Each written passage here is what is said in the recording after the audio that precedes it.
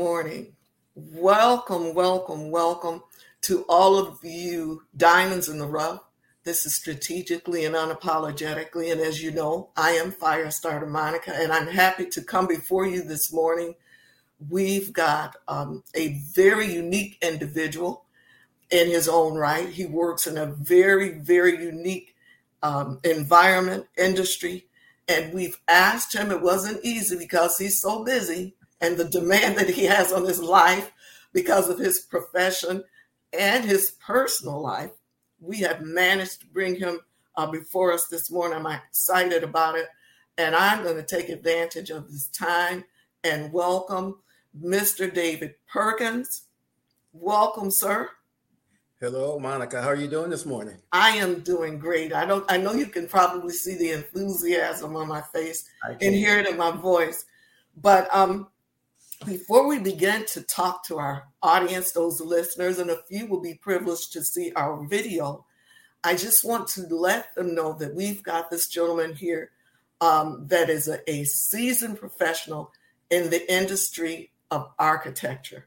I don't know about you. I put it up there with astronaut and brain surgeon. You just don't encounter them every day. So we're going to begin. So David, I want to ask you, how long have you been an architect? And when did this notion develop? And how did you go about it?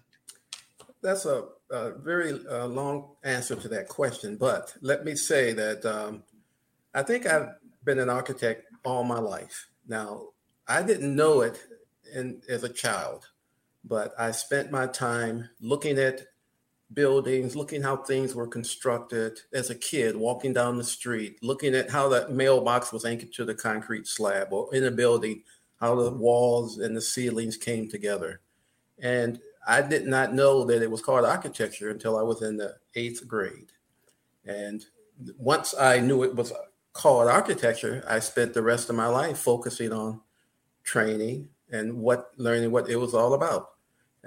I did graduate from college. I went to school in architecture. Well, first of all, during high school, I took drafting classes and, did shop, home ec, things like that, and really decided that I really wanted to be an architect. So I knew that from a very long childhood of just having that curiosity and interest that I wanted to be an architect. And then I decided to go to college for architecture. So growing up in Michigan, I looked at the different colleges, institutions of training, and got accepted to Lawrence University, or Lawrence Institute of Technology at that time, and decided to study architecture. So that was quite a while ago. I graduated in 1976 in School of Architecture. And just similar to being an attorney, you have to work in the industry and pass the state bar exam, or we call it state boards. So I became licensed as an architect probably in 1977, a year after college. So it's been about 46 years. Wow, that is awesome. I just want to chime in and say that you, it's been my experience, and I feel comfortable in saying that you are one of those rare individuals that learned early in your life what it is that you were created to do. Yes, I was blessed to be, blessed by the spirit of life, spirit of just generation and just love that to be guided. And fortunately enough, I was able to accept that and just followed what I feel I was meant to do. And that is to help people, to really become a problem solver, and to help the environment and just help others. And that's what architecture does. Awesome. That was one of the next questions that I was going to ask you. With your experience and in your experience, what qualities, it sounds like you've already shared a few, what qualities does a sound professional in the industry of architecture bear? Yeah, it's being an architect is, if you look up the definition, the definition is master builder. And in historic times, the architect was the designer, the creator, the structural engineer. He was also the contractor. And that is something that has, continues today, though there are specialty professions now that has taken a portion of that. Like now we have structural engineers, we have mechanical engineers, but the architect is analogous to an orchestra, and he's the leader of an orchestra. And you have all those instruments out there, and you can see him directing the bassoons and the percussions and the woodwinds and directing that whole process. So the training for architecture is one of is varied. All of the arts, the sciences, you need to know a little bit about everything, because what you're doing is that you're directing the entire show. You're directing the entire process. You're maybe not the expert in all of those, but you know when to ask the trumpets to come in, et cetera, et cetera. You know the score very well, and you're managing that whole process. You're directing the show. Awesome. So for those listeners that, let's say a Gen Z listener, those individuals that are just getting started, even some that are probably still in school, what would you say to them regarding the profession? Is it lucrative? Certainly people do things just for money, but because of the depth and the wealth of what it is that an architect does, what would you say to a student, someone that says they desire to be an architect? That's a good question. It is, and I get that question a lot, although I don't know if I have a pat answer for that. But first of all, it's about following a passion.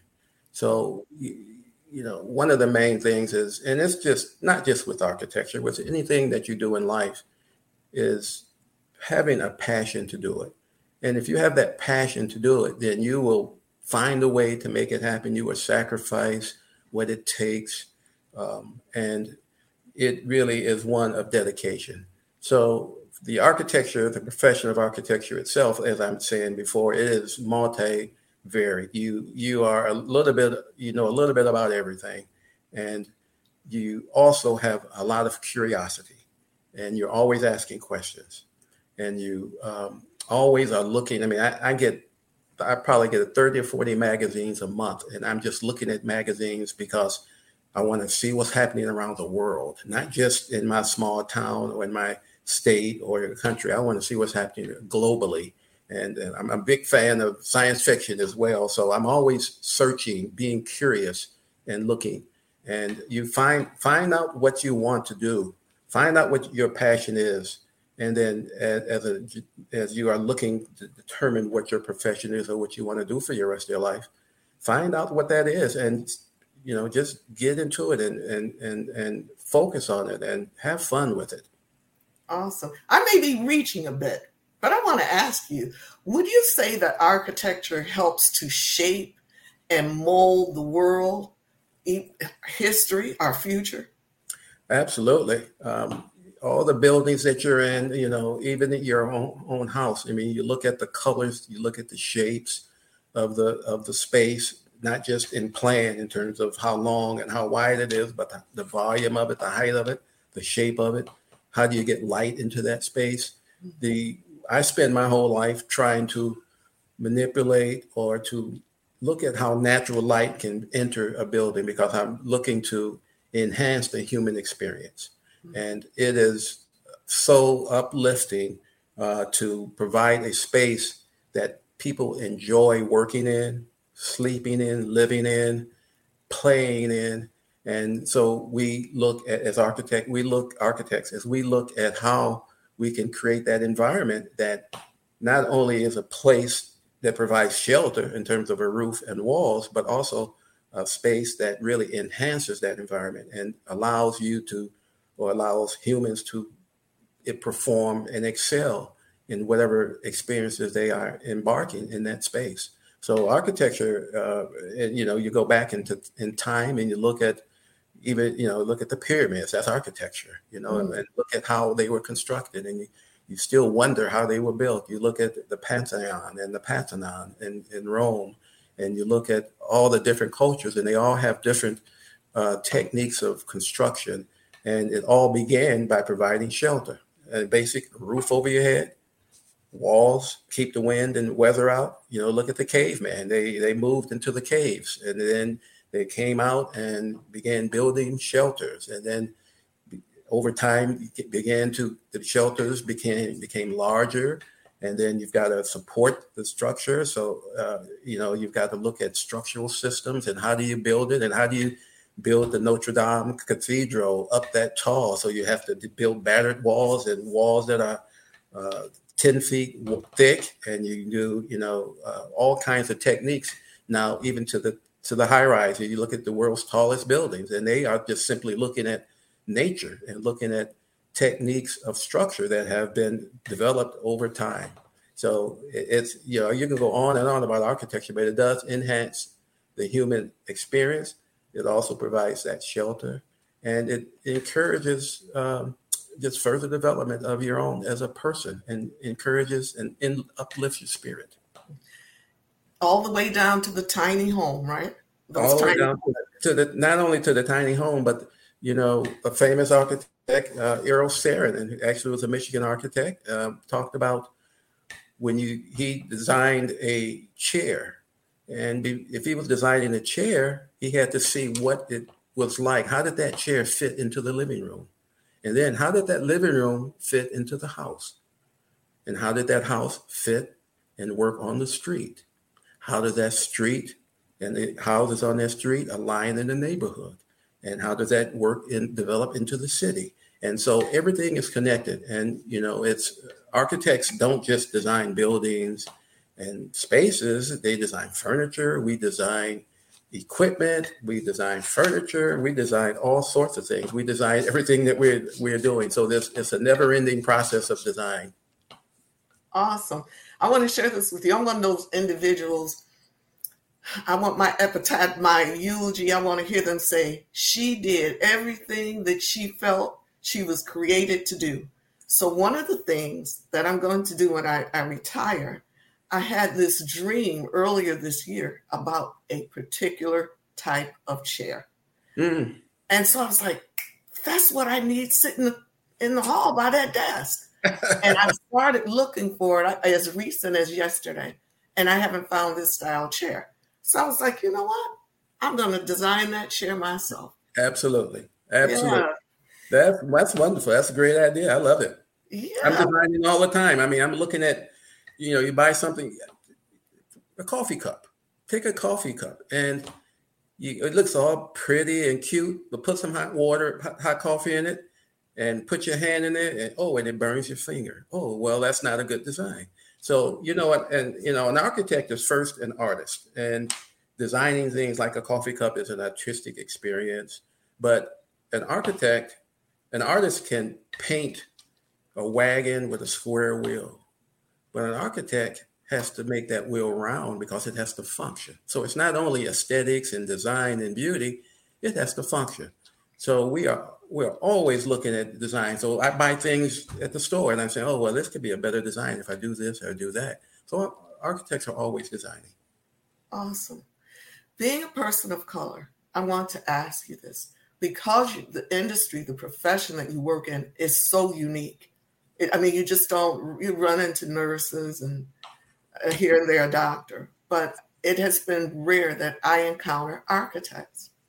Yes. So I want to ask you about this profession when it comes to the brown people, the Black people, the minority. What would you say just a loose idea? What is the general makeup of females, Black and brown people in your profession?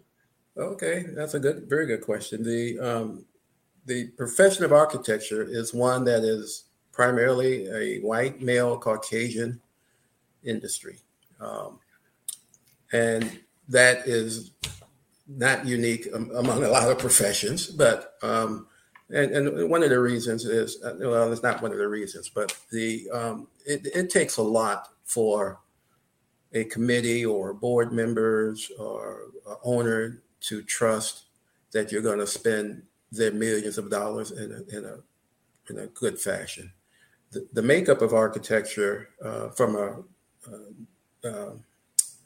what's the word?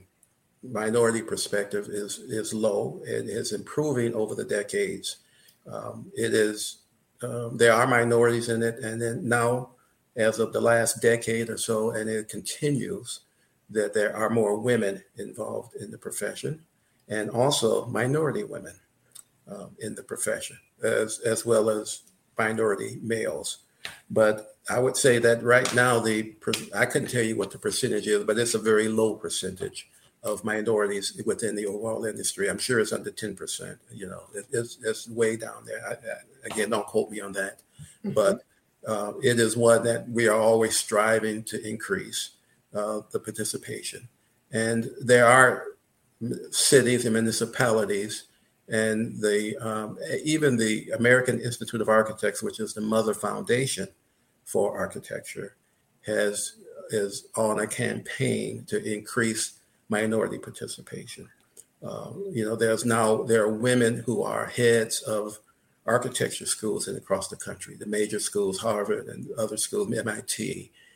There are women who are now participating in winning what we would call a prestigious awards in the profession. And women have been designing and doing architecture for a long time, but the recognition has not been there. And so there is much more campaigns to encourage that. And again, the Mother Foundation, American Institute of Architects, is one of the leaders in helping encourage, along with the push from minorities that are in the profession that want it. Now, the other thing is that municipalities, that the recipients of architecture, the recipients of this service that we provide, such as, let's say, the city of Atlanta, is one of the leaders in the country in terms of encouraging participation of minorities in the profession, not just in the construction side of the world, but in what we call the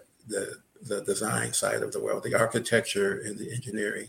And so the city of Atlanta has programs, and has been since the days of Maynard Jackson, he really initiated all of this, encouraged and demanded, as a matter of fact, that projects have minority participation.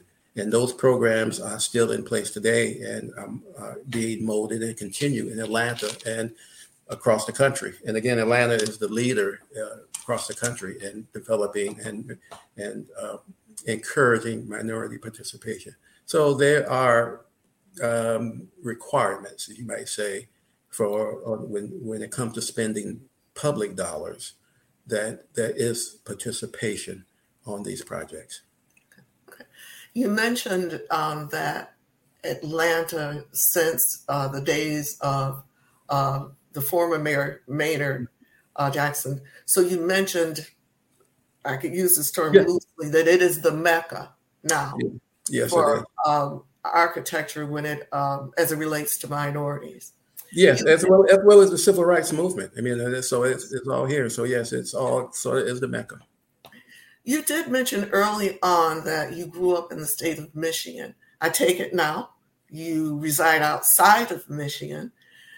And if you could describe, with all that you've said about the numbers or your encounters in the profession when it comes to meeting other minorities, if you could paint us a picture, and I know I'm asking you to use another phase of architecture, if you could paint us a picture of what the road to success looked like for you. If you could share with us some of the pitfalls, the setbacks, and the revisiting and re-examining, is this what I want to do? All of those things kind of make it real and tangible for our listeners. Wow, that could be a long response, but that's I don't get to speak about this a lot, so it's something I have to kind of, as it comes to my mind, sort of share with you. But the effort, as I said before, I knew that I wanted to do something different when I was a child. I knew it was, and I found out it was called architecture. And so I was focused on that, and nothing got in the way of that. So I was determined. I would get up and walk 1.5 miles to school to go to my aunt's house that lived a mile and a half away every morning for years to go to high school, actually junior high school and high school, because I wanted to get a different training. I wanted to study architecture. And the school I went to had a little bit more exposure. It was a white school. It was a Caucasian school. And I wanted to learn something in addition to what I learned in my own neighborhood. So I did that every day. And I really was determined. And once I got out of high school, went to college. So first of all, that snow and the rain and walking in the mud at 6 o'clock in the morning, and then got off the bus and walked back, that didn't deter me. It made me stronger. I was determined to do that. And that kind of determination has been with me my whole life. And that's the kind of effort and kind of dedication that is needed to reach a goal. So that then when I got in college, was from a small little town on the other side of the tracks. I went to a college that was, a very good college of architecture. And the minorities that were in the college were half a dozen in a huge college and institution, engineering school, architecture school. And the few folks that were from my town and from the city of Detroit that were there, they would be there maybe one semester, a semester and a half. And next thing you know, you didn't see them anymore. And they would be in the study hall. I mean, not in the study hall, they'd be in the social hall, sitting around playing cards, playing pool, doing stuff like that. And I would walk by, had my slide rule, and I would see them. And then a month later, you wouldn't see them anymore, and they'd be gone. So it was a dedicated effort to focus on what the classes were about, and to get to move into a different realm of thinking, and to accept that. And it didn't make me any less of a person just because you learn more. Just learn how to do. And when in Rome, you do as the Romans do. So, I got me a pair of penny loafers. Everybody's wearing penny loafers. I did the things that I needed to do to learn and to make friends and to study and to acquire and to conquer those classes. Now, architecture is one of very technical. You've got physics, you've got analytic, you got trigonometry, and I was not good at any of that in my mind. But I told myself that I am going to learn this in order to reach the goal of being an architect. So it was you might say it was a sacrifice, but I just decided I needed to do that. And so you got to be willing to learn, willing to change, willing to give. And so I gave up being comfortable and studying and I gave up that to study and to work hard and to at least learn that physics for one semester. After that physics class was over, I can forget it. I mean, but you got to get through it. And so I was dedicated and focused. I told myself that. So that was part of the role, giving and sacrificing those times when you could be having a good time. I went, one of the friends we went to school together, a Black guy from the same town. We survived. We were probably the only two that survived.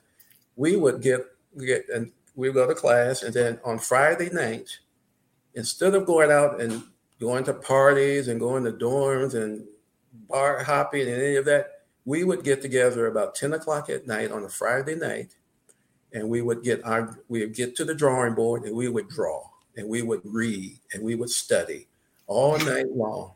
Just that because we said, I want to learn how to do a perspective drawing by hand. And so we would do that all night long. And we did that on Fridays. Everybody's out partying and having a good time.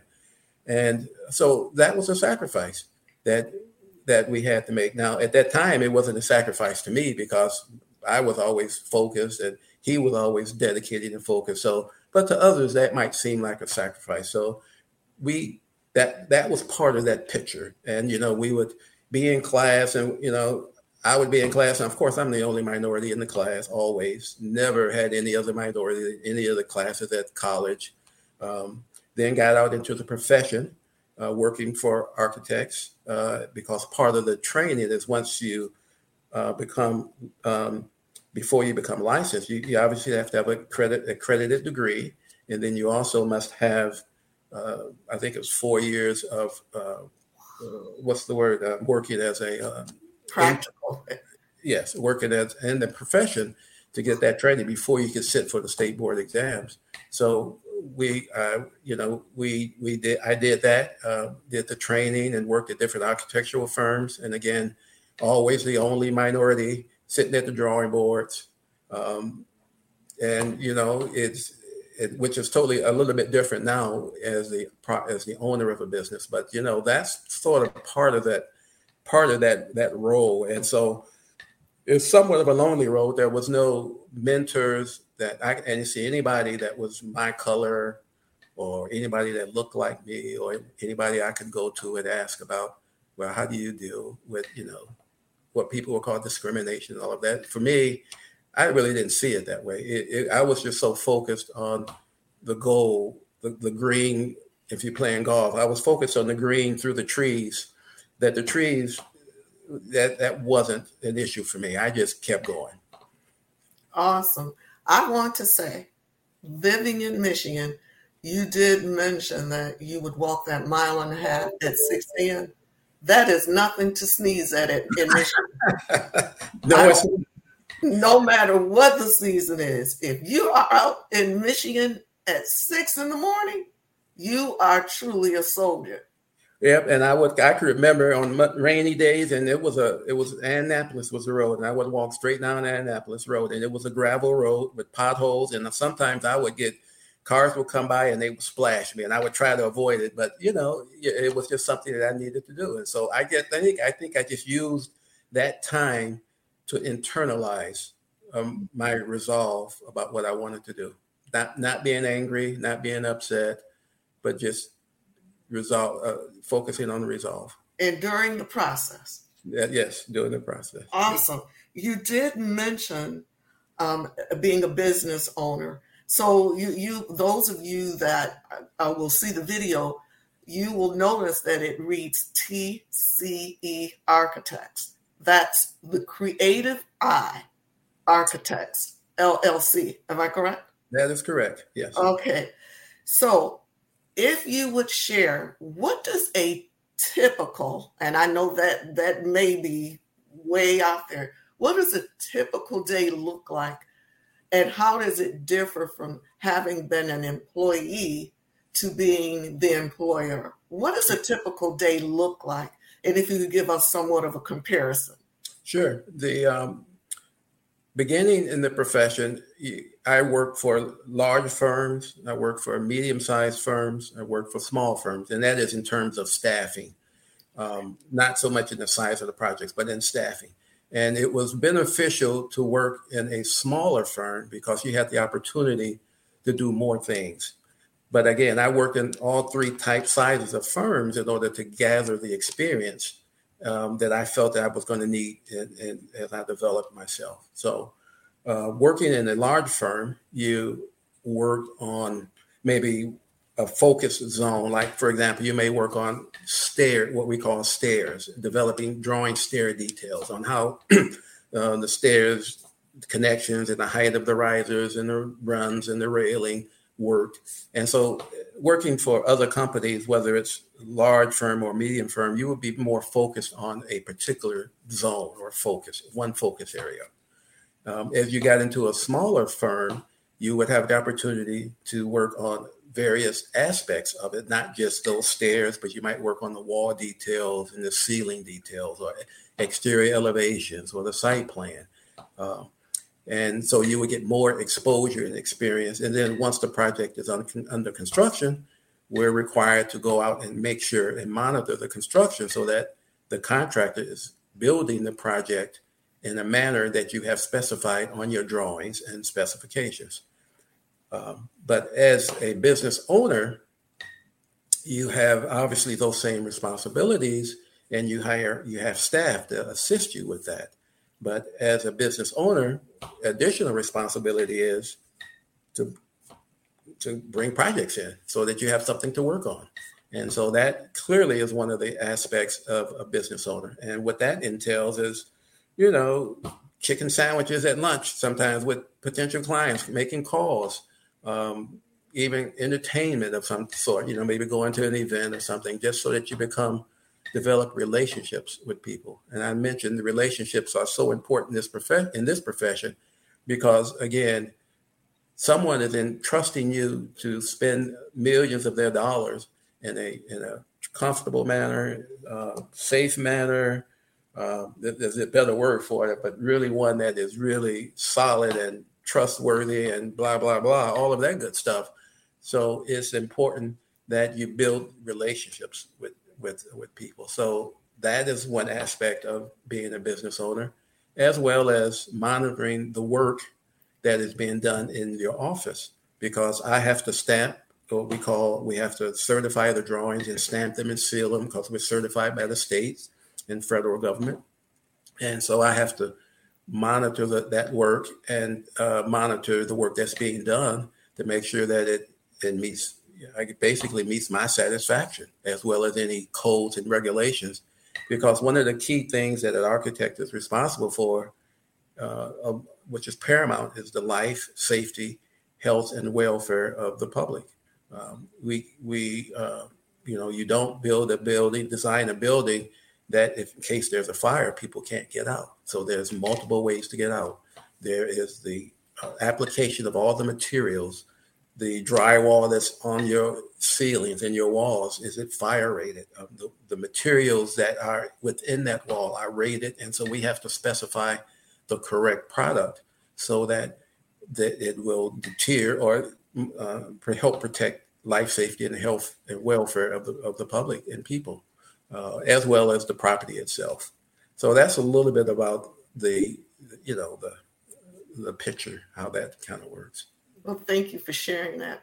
One of the things that you said early in this conversation, you said that you gave a definition for the architect, and you used the term master builder. Mm-hmm. Originally, when you started off, when you said that, I thought master builder, okay, the one has, perfected the craft. I see it differently now. Yes. Because, as you said, the profession of architecture encompasses so many other sciences and professions that you are the master. Yeah. That is true. That it's you've just described it real well. Okay, well. So, oftentimes when folks come on to have these robust conversations, we have conversations off camera. Okay. So I do have the advantage, listeners, viewers, of knowing that prior to becoming an entrepreneur, David was a CEO of an architectural firm. So if you could share just a tad bit of what that experience was like and what were you able to glean as a professional from that encounter? Oh, I think I've kind of covered those things. It's just a matter of, I think when you get into the business side of it, it's really about relationships, and then the technical side of it is knowing how to put buildings together and how to bring the materials together. So it's really an aggregation of both of those aspects of the relationship, is really bringing the technical side of the world together, along with the personal and the spiritual side of it as well. And, architects we have philosophies and develop philosophies about how we want our buildings to work. But we also are really, the most important part is listening. And because it's not so much about me wanting to make this great grand structure that looks like this or has all of that. I'm really listening to the visions of the client in terms of what they want. And we fortunately have a few skills that we can take those words and really take something that's, let's say abstract, and take it and really bring it to fruition by then developing documentation, different options and ideas, and then putting together the technical aspect of it so that it can be built. It's great to wave your hand and say you're going to do this or that, but can it be built? And so it's a combination of so many aspects of it and that's one reason why it is called an old man's profession, because it takes a long time to develop these skills, but also a long time before someone say, well, I'm going to trust that you're going to spend this money for me. Okay, awesome. So I want to ask you this. Certainly, I don't know how ethical, but that's on you. But I want to ask you this. If you could share in your experiences some of what you've designed and constructed, from the smallest to some of the largest designs. And if you could tell us the name of it and where it's located, that would be a bonus, but. Sure. Well, I can start by just doing small additions to people's houses, a bedroom addition or a garage addition, starting doing those kind of things. I certainly have done that. And as the business has my world of architecture has expanded, I've worked on, like I said, I worked for large firms. So one of the projects in Michigan was the University of Michigan Hospital. That's there up on the hill there. So that was a project. At that time, we called it the replacement hospital because it was replacing the original hospital there. And the number of dorms at the University of Michigan. There was Cass Technical High School, which I understand now is demolished. That was the last addition. I worked on the designing the addition to that, and a number of high schools in the Detroit area we worked on. And in the Atlanta and Georgia area, the Centennial Olympic Games, we were fortunate enough to design a number of the venues for the Centennial Olympic Games, including the first field hockey first and second pitch. And we designed that on the campuses of Clark Atlanta University, which is one of the HPCs used, and Morris Brown College, the stadium that was for the Olympics as well. Renovated that, a number of dorms, Georgia Tech for the Olympics, and then Centennial Olympic Park, which was really the I guess you might say is the hub of the Centennial Olympic Games, and where we designed a 100 meter by 100 meters, the park, which is really paying homage to the Centennial Games, the 1996 Centennial Games. And so all the vertical structures at the park I designed, along with a cast of many. So there's obviously, it was a big landscape engineering project, but we were fortunate enough to design the vertical Hermes markers, which demarcate the boundaries of the park. I also had the opportunity to design Atlanta Underground project, did some work with the key designers on that. So I worked on that, a project for Coca-Cola headquarters for their 100th year anniversary here in Atlanta. And then many projects that included some jails and prisons in the state of Georgia. Also the project that I'm currently involved with and have been for many years is the Hartsfield Atlanta International Airport. We are the world's busiest airport, and we have the opportunity to master control or master design planning. Master planning is the word I'm thinking of, the development of the airport. And I've been involved with that for, I think, maybe 20 years now at least. And we look at the development of the airport, the physical plant development, working with the airlines, working with the city of Atlanta, Department of Aviation, who owns and operates the airport, and the atrium, which is one of the key projects at the airport when it made a transformation over the last few years, developed what we call the atrium, which is now the hub of the entire airport. And as a master planner, we're the master planners for the airport. So we get the opportunity to take the trends and the direction that the airlines are moving toward or want to go, and design and plan and then design the facilities to support that growth over the next 20 years. So, we do the 20-year master plan every 5 years or so. And we then take that master plan and take those initiatives and work with the Department of Aviation to determine what initiatives will be taken on, they'll be going through next. And so that is one, many projects out there. And so I think the largest project I worked on was about $1 billion.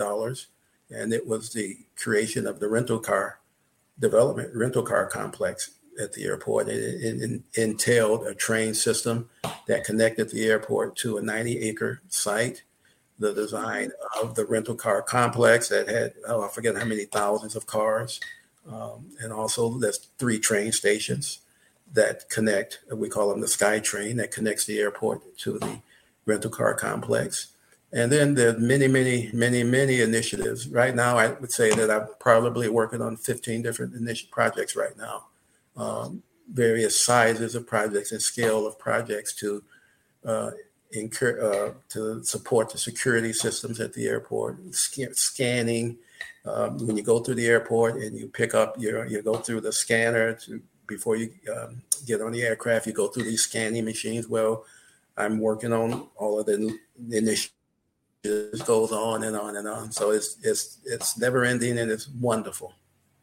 Awesome. I was going to ask, was your fingerprint, if you had something to do with that train, how it has the different stations and all of that. Yeah, I was just in the airport back in, I think it was December. Yeah. Oh, yeah. Did you go to the rental car complex?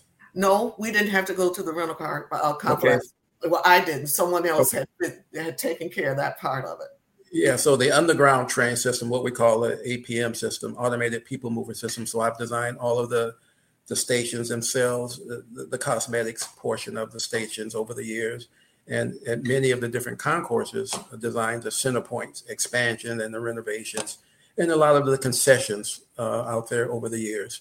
So I've got, I guess you might say, my fingerprint on a number of things at the airport here at Hartsfield. And we were discussing how smart we thought it was, because typically you just have the conveyor or you walk. Mm-hmm. And then when we saw this train, I was like, and they got it designed like a train that you would see outside. Yeah. And it had the concourses and the stops. And I was like, I love it. It was, designed like a subway. So we thought that was really cool. And it really helps to help digest that whole experience, because as you stated, that is a very, very large, airport. It's huge. Yeah, and that's an important aspect in the design.